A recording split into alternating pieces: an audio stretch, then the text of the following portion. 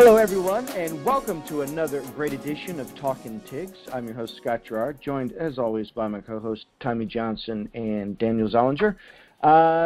No game this week. LSU had it off, but they still found a way to keep winning, mostly in the form of postseason individual and coaching awards, which we can get to. But before we do that, just wanted to suggest to those of you that are still, for some reason, not following us on Twitter, to please do so at Talkin' Tigs. You can find us on Facebook as the Talkin' Tigs podcast. And guess what? You can also find us on iTunes and Spotify as well. So before we get into this basically a bye week, but filled with news, I wanted to check in with the co-hosts and see how you guys are doing. Doing great. Just, got that obviously the big Heisman win. Huge day for Louisiana, huge day for LSU, and so proud of our quarterback Joe Burrow. And I think that this was the last milestone to get past, before we really focus in on the playoff, and it's time to take care of business. So we're just ready for December 28th. I don't know about y'all. Yeah, exactly. Feeling amazing. Joey brought the Heisman home. First time in a long time, over 60 years. I'm not sure if any of our listeners remember or were around last time that happened, if they remember Billy Cannon's winning it. But pretty much generations of LSU fans have been waiting for this, and it's finally happened after a long time. So it just feels amazing. Congratulations to Joe Burrow and the rest of the LSU Tigers. And like Joe said, he's ready to get back to work, but we can enjoy this moment for a little bit. Yes, we can. It's pretty much all we'll have because the game is still about 2 weeks away. But yeah, let's just get right on what's on everyone's minds. This Heisman Trophy that's hasn't been around for over 60 years, like you said, Daniel. And I don't know if I'm pretty sure you guys were aware that this is actually our 20th episode of Talkin' Tigs, and I'm just wondering. If that has any meaning to you other than this being our number 20. Anyone? Well, Scott, I'm glad you asked. Oh, cool. Because, of course, as we all know, the legendary Billy Cannon's number was 20, so I think it's only appropriate that on our 20th episode we get to talk about Heisman Trophy winner in Joe Burrow, representing who actually, if you watched any of the pre-award show coverage and everything, he's become good friends with the Cannon family. So it's pretty cool that that piece of LSU history is kind of getting together and kind of being a part of each other's lives. Yeah, exactly. They talked about it during the Heisman celebration or the trophy presentation, which I'm sure most, if not all, of our listeners watched, but about how the Cannon family sent Joe Burrow that letter and kind of inspired him, and just everybody is one team, one heartbeat, and you could really tell the way after Joe accepted the award and thanked, first of all, his teammates and his coaches before he even thanked his own mom. The O-line. Yeah, then he shouted out the O-line first of all, as keeping our boys safe, but yeah, it's just one big happy family, and couldn't have a better guy to win it. Yeah, and he just seemed so humble when he was up there, because that's he got a reputation, I think, starting with last season, just being this rough and tumble guy. He can take a hit, get up, and he's more fired up. But he seemed pretty humble during the ceremony. I mean, he was choking up when he was thanking Coach O and everybody else. So it was cool to see that side of him. I don't think any of us had seen that side of him, because we've always seen him as this, just the leader of the team, the quarterback, and he's been strong in all the interviews. So that kind of shows you how much it definitely meant to him, because I think he probably didn't expect that to happen. I don't know if anybody did, LSU fans included. If you did, you just have ESP, but I think we all expected LSU to do well, but not to this degree, not to where they're an LSU quarterback. It's not just, some LSU player. An LSU quarterback won the Heisman Trophy. So if someone told you that 3 years ago, I think we would have all laughed and then, started complaining about who our quarterback was at the time. But that's no more. And, I think that's already having some effects with the recruiting, as we've talked about. There has been a bigger moment since Billy Cannon won the Heisman and they won the national championship that same year. Yeah, not that I know of. I mean, obviously the national championships in 03 and 07 were huge for the program, but that kind of level of energy and vibe hasn't really been there the past little bit, at least in my opinion. Obviously, we had a great season in 2011 when we lost in the national championship, but and we've had some amazing players over the years since then, but not one person who's truly kind of so dominant. And especially at the quarterback position, like we've had some good quarterbacks in recent memory with Jamarcus Russell and Matt Flynn and like Zach Mettenberger, but none of those guys were going to exactly take you to the promised land, I guess. And then Joe has done that so far and can't wait for the next step. And, yeah, he deserves it. Yeah, absolutely. And he deserves it, but he also had a great supporting cast because not only did he win the Heisman, one of his best receivers, Jamar Chase, won the Biletnikoff Award for the best receiver in the country. But not only that, but Joe Burrow also won the Davey O'Brien Award, which goes to pretty much the nation's best player. But I think it started off this week with Joe Brady winning the Art Burrow's Assistant Award, which, Joe Burrow is his own thing, but I think that LSU's offense as a whole owes all its credit to Joe Brady, and that's why he won the Assistant of the Year. And I think that just kind of paved the way for everything that happened for them, definitely offensively. And then, what's his name? What's the guy? Oh, yeah, the head coach. Ed Orgeron won Coach of the Year. So there's that, too, because he kind of orchestrated all of this. And Grant Delpit, too. Grant Delpit, yeah.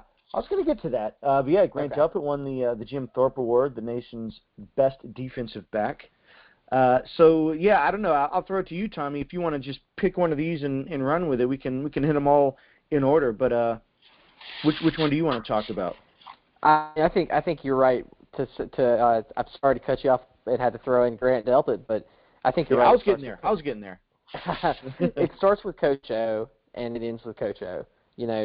Because he really is the Coach of the Year, and it's not. I think it's not limited to just his schematic mind or his actual coaching, but really as a head coach at a major program, you're as much a CEO of the program as you are a coach, and him being able and as we all know from multiple coaches in the SEC and around college football, ego is a huge deal with a lot of these coaches. And Coach O had the wherewithal and the self-awareness to know that, we need to make a change, and I need to learn, and I need to get people who know this better than me.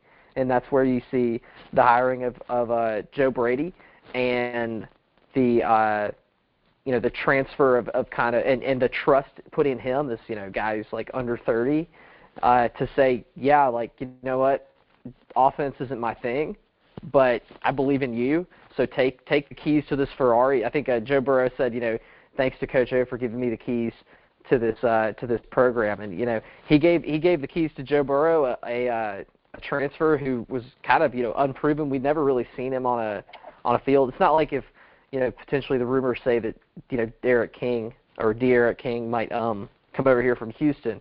We've seen him play, and he's been a Heisman hopeful, and he's proven himself. No one had really seen Joe Burrow play in a real college football game when he came to LSU, and Coach O, gave him the keys, and he gave Joe Brady the keys, and said, do what y'all do best. And I think you got to give him credit for that. You also got to give him credit for his recruiting, as we've talked about over and over on this podcast.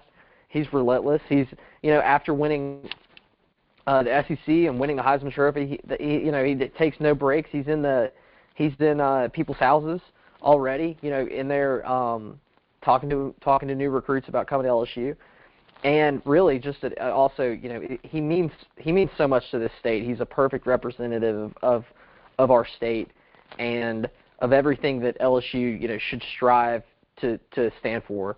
You know, he's a family guy. He treats his players like a family, and he puts that, you know, the state, the school, the institution, and the program, you know, pretty much above himself as far as his own glory. You know, I feel like everything he does is really, you know, not to get his own name out there, but to you know, do what's best for the program. Yeah, you pretty much hit the nail on the head on that whole thing about how O has kind of flipped this program around. It's so strange to think that before he came here, if you had mentioned Ed Orgeron not even being the national coach of the year, but just being a decent coach at a major program, you would have pretty much been ridiculed. And it's nothing against Coach O, but he had a few tough times before then. And to kind of lead this charge back to national relevance is just really crazy to see, especially when our program was, after the Les Miles era, was like, well, like, what do we do from here? And then they put the faith in Coach O, the native son, and the first step was kind of hard to take, but then after that, things just snowballed into just a great program, and he, like you said, he just managed that the whole way.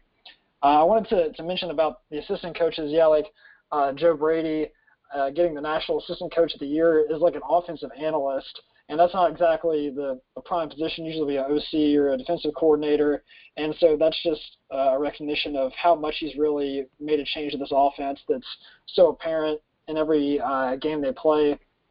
And then also, I'm not going to name any names at the expense of who's listening, but I had a source close to the LSU Board of Regents who told me on last Wednesday that the flight and the trip had been paid to New York City to go to the Heisman ceremony and all the awards for all the LSU coaches and assistants, and that all are planning on attending except for one, defensive coordinator Dave Aranda.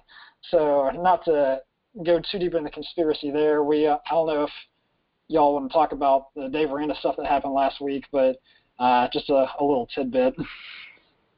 Yeah, you know, they've been floating around these rumors, and you know, they for a while, or not a while, but for a couple hours, it was almost seemed like the deal was done for him to go to UNLV or whatever. But you know, it turns out he's not. So I guess, you know, potentially he's being shopped around for more head coaching jobs, or you know, maybe he felt like he had some work to do back home for, you know, preparing for this Oklahoma defense. I hope it's the latter, but definitely interesting and something to watch. You know, maybe we'll be in the market for another defensive coordinator. I hope not. Yeah, hopefully not, but you never know. And I think LSU fans, out of anybody, knows that you know, you can't expect too much. I can't imagine O is going anywhere because this is his dream job. But you know, somebody like Aranda, I thought about this when I heard these rumors, because I think we had talked about this maybe before. At least we, you know, kind of just floated the idea that, you know, they would keep Aranda on at any cost possible because they didn't want to lose him. He's a good coach. But also, you know, this was, 2 years ago when we didn't know for sure if Coach O was the best guy for the job. And, you know, that probably might have, you know, seemed kind of played into Dave Aranda's hand. He's like, well, yeah, if he's not, then, you know, maybe I would be a prime candidate. I think a lot of people thought that same thing. But as it turns out, O is a pretty good coach, and he's done just fine for himself. And so now it looks like, you know, that Aranda would not get that opportunity here, at least not in the foreseeable future. So I think maybe if anything changed for him, that might have been it. But I don't know. I guess it's kind of wait and see, because we don't know.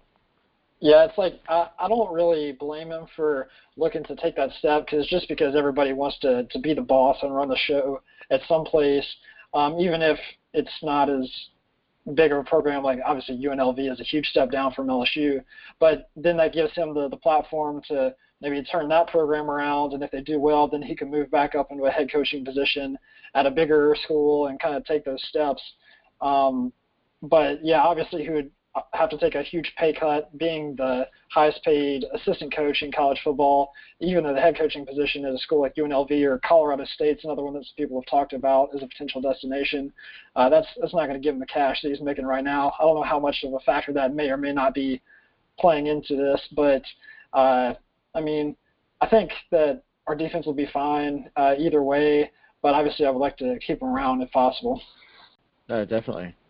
Tommy, you got any? I mean, I think that I wouldn't be surprised, but I really hope that this is, and I wish that this was a thing that could be dealt with after the playoff. You know, I would hate the idea of either knowing that a deal is done, you know, going into the Oklahoma game or going into potentially the national championship game, because I just think that kind of sours it for the players and sours it for the program in general. So, you know, if you're going to go on your own way, then I understand, but I wish that they would keep this under wraps and wait until the playoff is done. Of course, you know, it's harder than it looks to keep things secret in these kind of deals. But other than that, you know, I don't think that a head coaching job at a very low end school is necessarily. I don't think that's an upgrade. You know, I would almost think that he would, especially when you got, you know, people who are coordinators going to relatively big programs. I mean, you think of like Bo Pelini at LSU went from defensive coordinator to head coach at Nebraska. Obviously, that didn't work out too well in the long run, but that's a big program that he made the step to. So it's kind of just opportunity. Sorry to kind of jump in there. What's his name? The Florida coach. He was the OC at Florida and then goes to Mississippi State. Dan Mullen. Dan Mullen, yeah.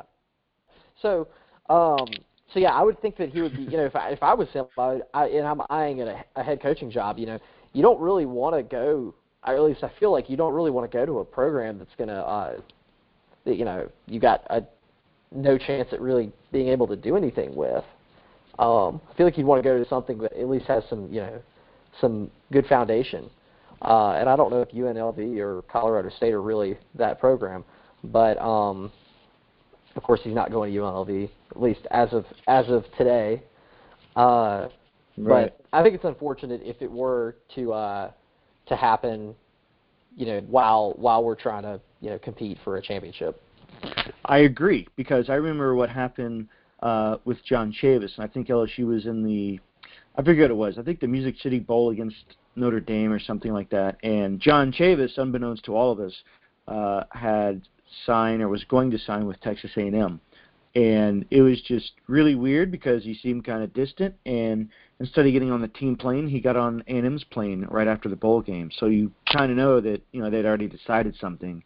And, you know, that just kind of, I don't know. I think it's a disservice to the players, because at that point, you know, you're pretty much committed. It's not like, you know, mid-season, or excuse me, like the middle of the off-season where, you know, people have time to change things, or at least formulate a game plan or something. But you could tell he kind of just checked out. And so I can't imagine Aranda would do that, not just for a bowl game before the end of the season, but, you know, they're playing for a title. So yeah. You would think he would want to finish that off, and wherever he ends up, if he were to leave, he would say, hey, I coached the national championship game. I have that experience now, instead of just moving on to UNLV and just starting from absolute scratch while his team plays for a title. Yeah.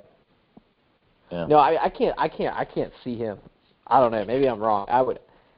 I think it would be unprecedented if he left before potentially a title game.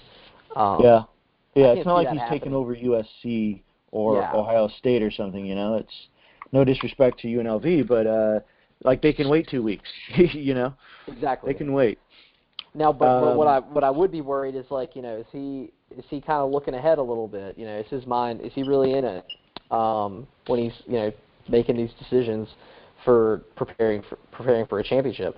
Because it's not really his job on the line either way once you've already inked another deal. Although this is all speculation, though. True. But, I mean, there were reports that said they were in talks.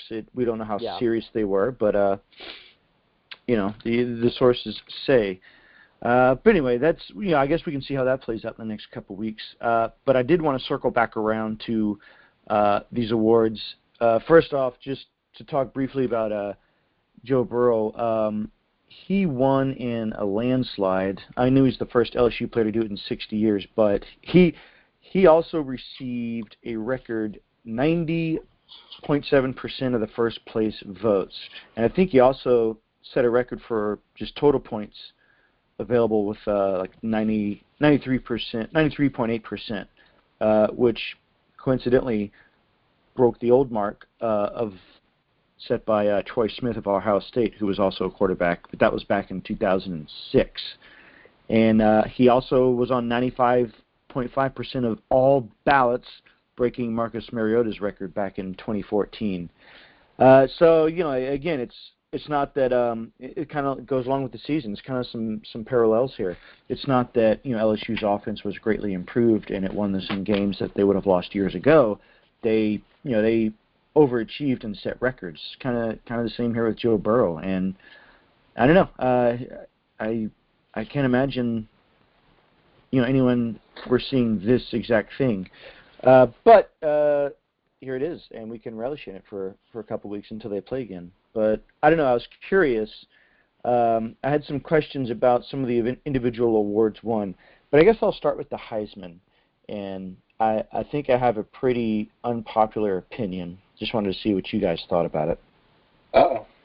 I don't understand why, at this point in the season, that Chase Young was still considered a Heisman candidate. Mostly because of the 2 games he had to sit out and the 2 games after. I know what he did before then. In the games up until his suspension, he was pretty much dominant. Nobody could really block him. He had 15.5 sacks up until that point, set a program record. So that part of the season speaks for itself. But just for the last few games, because I remember Leonard Fournette had kind of a drop off, and I don't even think he even went to New York because of his last 4 games. So I didn't know if anyone still thought of Chase Young as possibly winning it over Joe Burrow at that point, but I don't know. That was my unpopular take. That I was kind of surprised that he was still there based on those last 4 games. What do you guys say? I think that it was it's a TV show, and from everything that we've seen, there is really no competition, and that was shown in the ballots. Who the 90-something% of people who voted for Joe, and it does kind of add to the allure just to have a defensive guy up there. And if that Burrow's going to win, I think most people did. Though I did get nervous. I got very nervous, but deep down, I think we all knew he was going to win. Then it doesn't make much difference who's there standing with him. So give a nice tip of the hat to a defensive player. People like to see defensive players as finalists. Sure. Yeah, it's always kind of interesting. One thing to mention is that Joe's stiffest competition for the Heisman, in my opinion, wasn't even there at the ceremony. That's Tua Tagovailoa, and because it seems so distant now, but for the first 9 games of the season, 8 or 9 games, Joe and Tua were really like neck and neck for kind of the Heisman favorite, like both star quarterbacks. And then it wasn't until Tua got hurt that he was really kind of out of the running. And it's sad to say, like, you see some of these hopes kind of get wiped out like that. You'd rather it be a kind of an on-the-field thing. But, yeah, so if there's anybody who was going to beat him for it, it would have been Tua had that kind of twist of fate not happened. And somebody out there, some voter, even actually voted Tua, gave 1 first-place ballot for him. So I don't know whether that might have been Harvey Updike voting, but I think it was Feinbaum. Tua actually finished. Yeah, he finished 10th in the voting. Trevor Lawrence got 3 first-place votes, which I don't really know where that came from.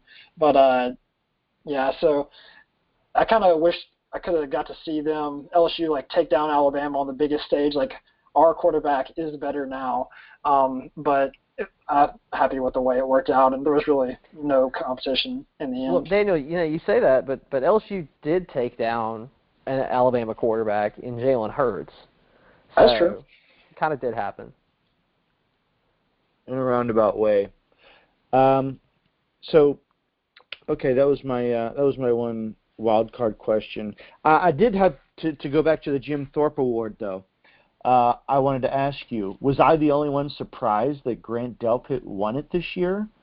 Because a lot of people were saying, he wasn't even the best DB on his team, and that Derek Stingley probably could have been more deserving. But but I'll throw it to you. I don't know. Let's start with you, Daniel. What do you think? Do you think Grant Delpit was the heads above winner of the Jim Thorpe Award based on this season? Yeah, that was actually a pretty big surprise to me, to be honest. This is Tommy's take, which he's always thought you can elaborate on. I'm going to steal it from him a little bit, but it's kind of a cumulative award. So Grant Delpit obviously did not win it last year when he actually kind of did look the part of the best DB in America. And while he played pretty well this year, I think everybody is in general agreement that his play dropped off some and that LSU's defense as a whole was a little bit exposed more. Some people might even say that he wasn't even the best safety on his own team when Jacoby Stevens really had a big step up this year. But maybe the voters were like, well, this guy, he deserved it last year, and there wasn't a super strong candidate opposite him, so might as well. I was honestly thinking that Jeff Okudah from Ohio State was going to win it because obviously they had two Heisman finalists that did not win, so I was thinking maybe they'll kind of give this one to him as a little bit of a consolation prize, like y'all can win something, so LSU doesn't hit the clean sweep, but I guess I'm happy it worked out for us. Do you have anything more to explain on that, Tommy? Yeah, I mean, it's just, you're right. It is kind of it's not the DB awards. It's not the flashiest award, and it's not every writer knows Joe Burrow and has seen him play.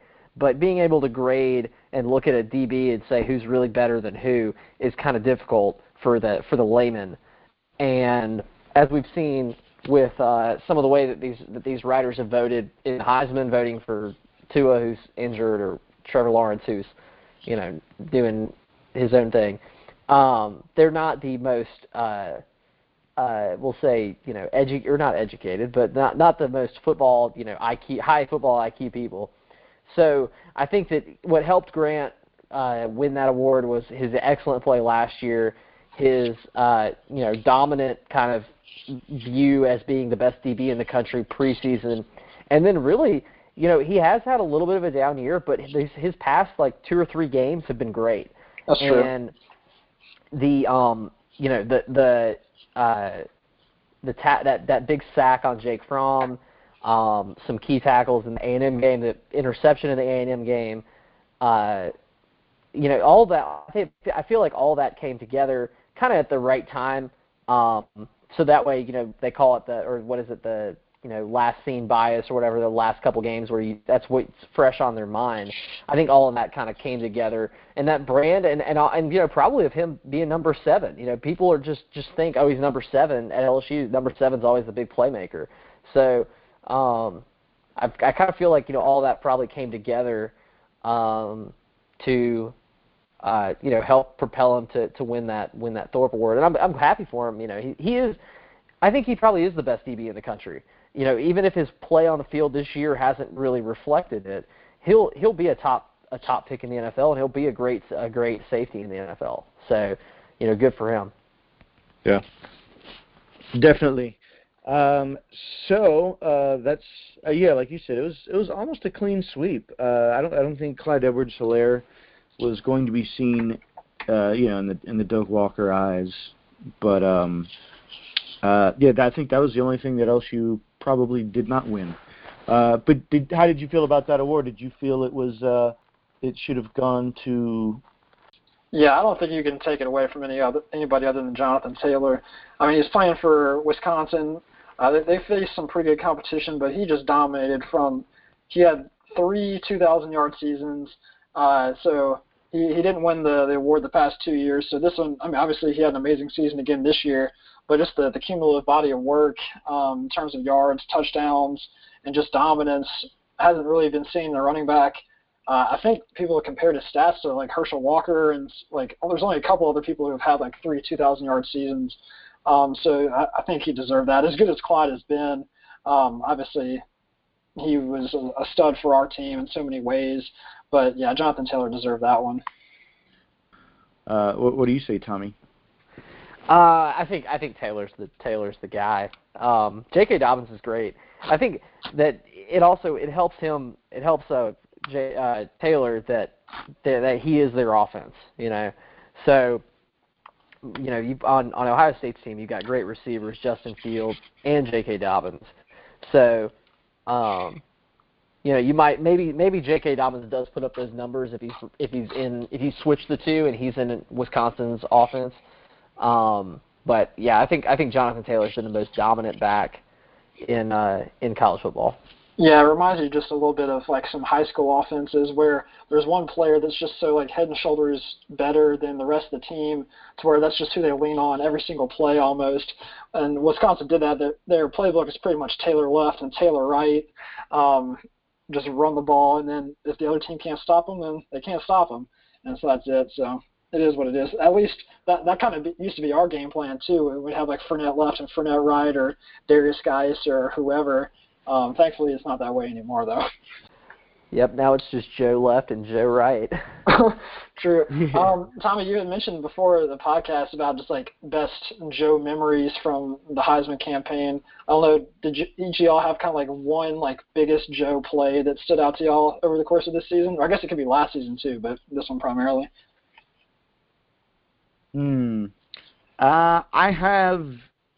I think I have a turning point moment, but then I have a favorite moment. I got one. If y'all want to think for a second, I'll talk about it. Go for it. So this one, I mean, obviously it was huge at the time, but it's kind of faded away. But I think this is still my favorite play of the year, is that 3rd and 17 against Texas at the very beginning of the year. LSU was up kind of driving, but Texas is still hanging in there. And then it was a lot like the play against Georgia, where he kind of scrambles away. He rolls to his left in the pocket, off balance on his left foot, fires a dart to Justin Jefferson dashing across the field, who snags it, shakes one tackler, and then sprints down the sideline all the way for a touchdown to really just lock the game up. And the camera immediately flashes to the sideline of Matthew McConaughey just looking depressed because he knows that Texas' season is over already in week 2, but LSU's season and national championship hopes are alive and well. And that was just so amazing to me because, like, before the year, we knew, like, we were going to be pretty good at least, not necessarily a national championship contender. And then we dispatched with Georgia Southern. We looked good. It's like, all right, that's fine. But then Texas, obviously they faded a little bit since then, but they were a Titan at that point. And then just to put that stamp on them and say, like, all right, Texas, you're not the ones that are back. It's LSU that's back. And then that really set the tone for the rest of the year. And Joe, he really was that guy, and that was his like big kind of on the national stage, just announcing himself to the country. And while that play may not have decided some other huge games like Alabama or Auburn or whatever, that one just to me kind of set the tone for the rest of the season and established him as really that guy. Right. Okay. Well, since you included last year also, I'm going to go back to last year's bowl game. That moment where Joe Burrow just got leveled by some lineman. It was a defensive lineman against UCF, like right after, I think it was a pick 6, and just seeing him on the ground hurting, and seeing some guy come over and talk smack to him as he's on pretty much all fours. It was kind of a jarring moment, and you thought, well, is either going to bounce back from this, or we're going to see what Brennan's got. And he bounced back in a big way, and he hasn't stopped since. I know the offensive schemes changed once Joe Brady got here, but a lot of players point to that moment as a time where they saw Joe Burrow just kind of rise up, and they just got behind him and followed him. But as far as this year, I don't know. I think in addition to one of those rollout touchdowns that he threw, probably the one in the SEC championship game to I think it was 70 yards. I think it was, I don't know if it was Justin Jefferson or Jamar Chase, one of the two. But I think one of my favorites was when they were playing Auburn, and Joe, the play broke down, and he rolled to the sideline, and a guy hit him pretty much out of bounds. And then the next play or two, pretty much the same thing happened, but this time Joe stopped short. The guy, and he did a spin move, and the guy went flying by, and then Joe picked up the first down, and they went down and scored. And I just thought, wow, man, this guy, like, there's a different level to his game here. Now he's kind of he's a great runner. He's shifty. He's not just avoiding a sack. He can get a first down, and he can do it with his legs and with some moves. So that's kind of a moment where I saw something different and I loved it. So yeah, on to you, Tommy. What you got? I think that there's so many great moments, and I agree. I think 3rd and 17 against Texas was really a kind of a turning point, kind of a gut check that showed us that this team was here to play, and this play calling was not the same that we've seen where it's let's punt, let's milk the clock and like try to play not to lose. He went out, Jugular Joe went out there and he slit their throat with that throw. And credit to Top Billing for that. He always calls him Jugular Joe. Follow Top Billing on YouTube. He does good football breakdowns. Anyways, but I think that one of my favorite plays, maybe my favorite play ever, just because of the memes, was from the Georgia game last year when Burrow runs out, the pocket breaks down or whatever, he runs off and picks up a first down pretty much to ice the game, and he looks back and people took the freeze frame of him looking back, and he had like a funny look on his face. So that was a great moment.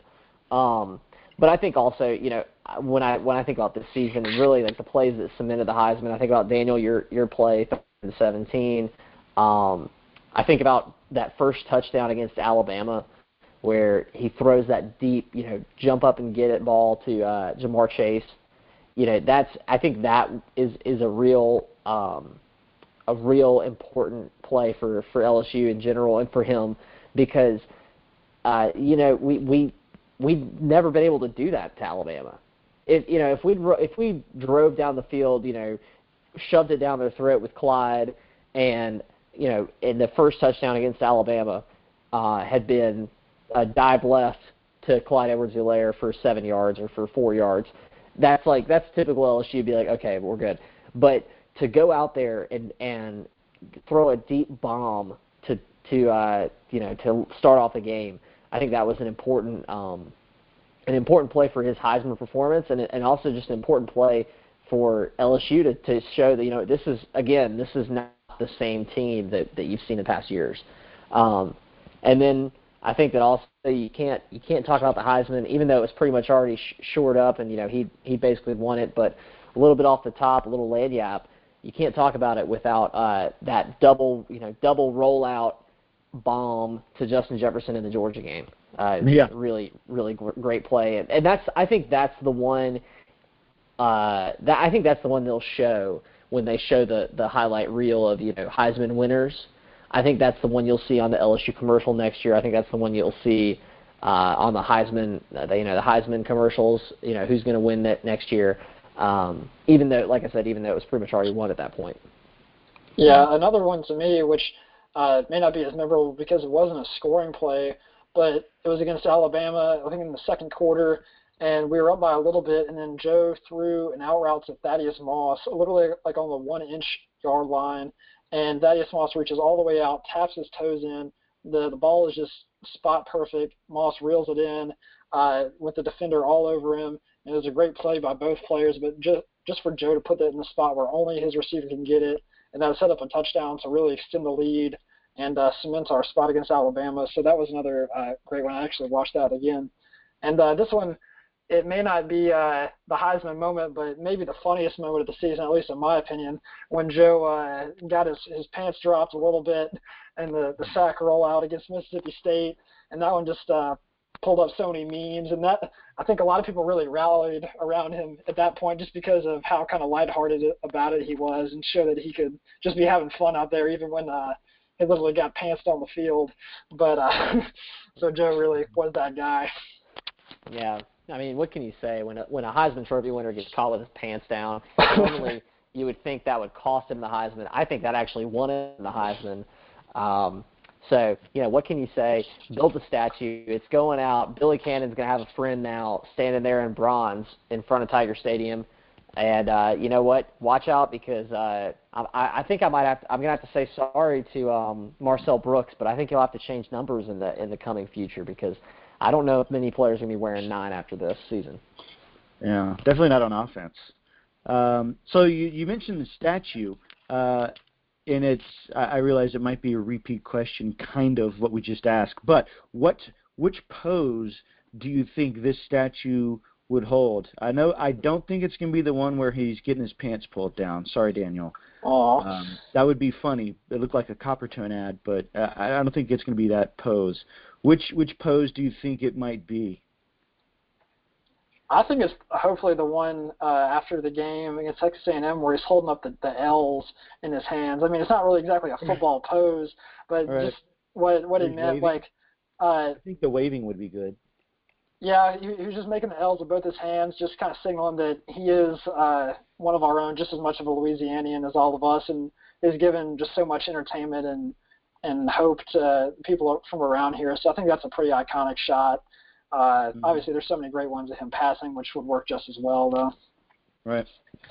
I think, and people on Twitter have said, that they one that they want is of him like pointing with his thumbs down to the burrow on the back of his jersey. Yeah. I think that would be kind of cool, but you wouldn't really be able to see that one as much. Like, you'd have to go really look at it, and the focal point would almost be the back of him. So I don't know if that would really work in a statue. It would be kind of a cool idea, though.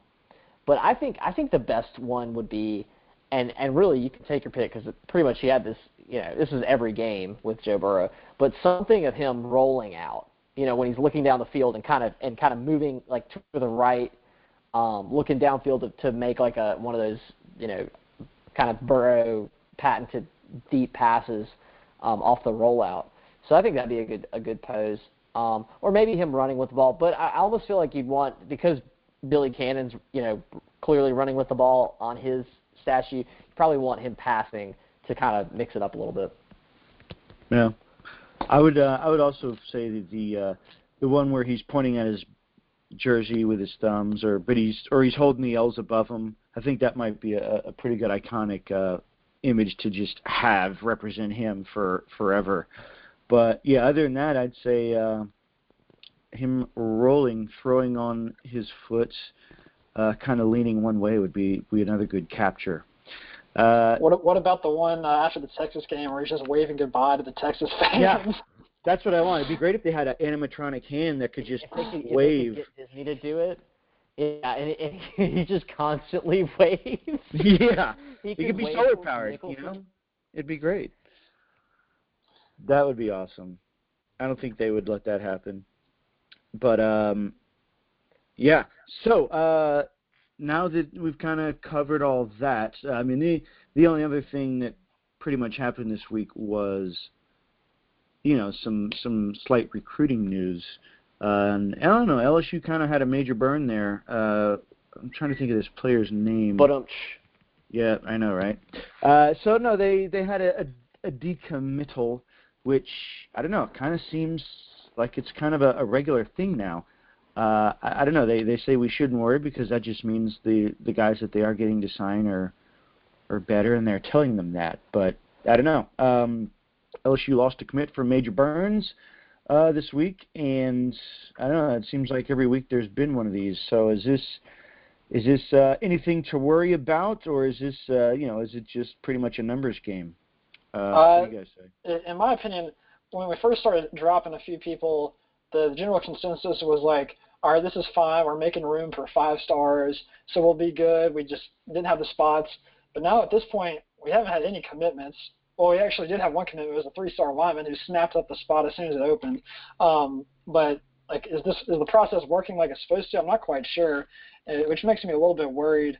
As well as there's also pretty big rumors that Georgia is making a large push to try and flip wide receiver Jermaine Burton, which would be a really big loss for us if he did end up dropping out and going to the Dogs. But especially since, we haven't really had too much momentum for Zach Evans or Jordan Burch, although we may still be getting Marcus Dumerville and Phillip Webb. You can check those guys out, which they're both really good players. But so yeah, I'm a little bit concerned. We're not code red. We still got a great class, but it's just a little strange in the end. Yeah. Yeah, I heard that that Burns actually decommitted because of academic issues, where I guess he wasn't going to be able to get in to LSU, or there was going to be some sort of issue with that. So, it might be if it's that, then it's not. I don't really see him decommitting as really an issue of our class or of confidence into LSU's program, because if it's just that he doesn't have the grades right now, then that's not really a reflection of us, right?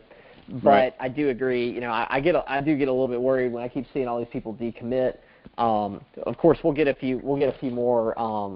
We'll definitely have more insight as we get to early signing period and see who's in, who's out, and then that'll be a big push for the final commits to fill our class up. But I don't think there's any doubt that we'll finish this recruiting period with one of the best classes in the country. And if Justin Jefferson and some of our other players are any indication, a 3-star or a 2-star can end up being one of the best players in the country. So. Yeah, and they still have they still have a title to play for. So I imagine if LSU won, that can help in recruiting, I hear. So I guess we could see how that plays out. I don't want to see if you guys had any other thoughts or topics that you wanted to cover. I don't really have too much. I think we hit them all. The one thing we didn't really mention, you said that Jamar Chase won the Biletnikoff, but just shout out to him. He was locking it down on the outside for Joe all year, just hauling in touchdown after touchdown and really giving another spark to that explosive offense. Him and Justin Jefferson really were the duo there. Wish we could give it to both of them, to be honest, but Jamar Chase really kind of stood out, and he played all right last year but just took a huge step up, so that's great. Plus, he'll be back for next year, so I can't wait for even more fireworks, but I think that's all. Yeah. Tommy, you got any? I'd just say that I think that Joe Burrow's speech where he talked about Coach O and talked about how instrumental Coach O was in supporting him and getting him to LSU and making him part of that team, part of that program, and part of Louisiana culture is really great for LSU and for the program and for recruiting, because people, kids from out of state will see that and be like, I moved to Louisiana. Coach O's like a surrogate dad for me. If I won't have to worry about fitting in and everything, because they're going to fold me right into the team and make me feel like one of the boys in Louisiana. So I think that's really a great image, and to see Joe Burrow get so choked up talking about Coach O, and see Coach O get so choked up hearing him, that was I think that was a great moment, and I think that's something that a lot of parents and a lot of future players will remember when they're making their decisions. Yeah. And that's actually a nice point. I was going to try and find a segue into what I want my last thought to be, but it kind of plays into it because, like you said, guys from other states will see that, most of all parents too, that I'm going to send my son to a good program, a good school, but also a good environment with good coaching. You're pretty much trusting some strange guy. He's well known around the country, makes a lot of money, but you're pretty much trusting this guy with your kid, hoping he's going to make the better man of him. And that's pretty much what this shows, is guys can trust Coach O. That goes beyond their gut feeling when they meet him, because I hear he's just great in a room and he can hook pretty much anybody. But to see it from one of his other players, and at that level, while he's accepting a Heisman Trophy, you just can't get better than that. And which kind of dovetails into what I was going to say is one of the divisions of the Georgia State Championship for high school. I think it was Quad A here in Georgia. They actually played right down the road here, and it was Max Johnson, who's an LSU commit. I forget the year. If you know it, Daniel, toss it out. But he's 2020 class. He's in this year's class. Okay, there you go. Thank you. He was a 2020 class, and he was playing right down the road here, and he had two very, very nice touchdown passes. They didn't win the game, but that's because Blessed Trinity just they had a really good running back. Oconee County didn't, but they had a good quarterback who's going to be headed to LSU, and I think he looked good in a playoff game. So Tigers fans have that because at some point after this year we're going to be looking to find our next Joe Burrow. So who knows? Maybe it's going to be this lefty out of Georgia. And with that, that'll do it for us for this week on Talkin' Tigs. Tune in next week. There won't be any more award ceremonies, I don't think, but there might be some more news that we could catch you up on, and just some more game prep before that playoff game on the 28th against Oklahoma. So stay tuned and follow us, and we'll talk to you next time on the Talkin' Tigs.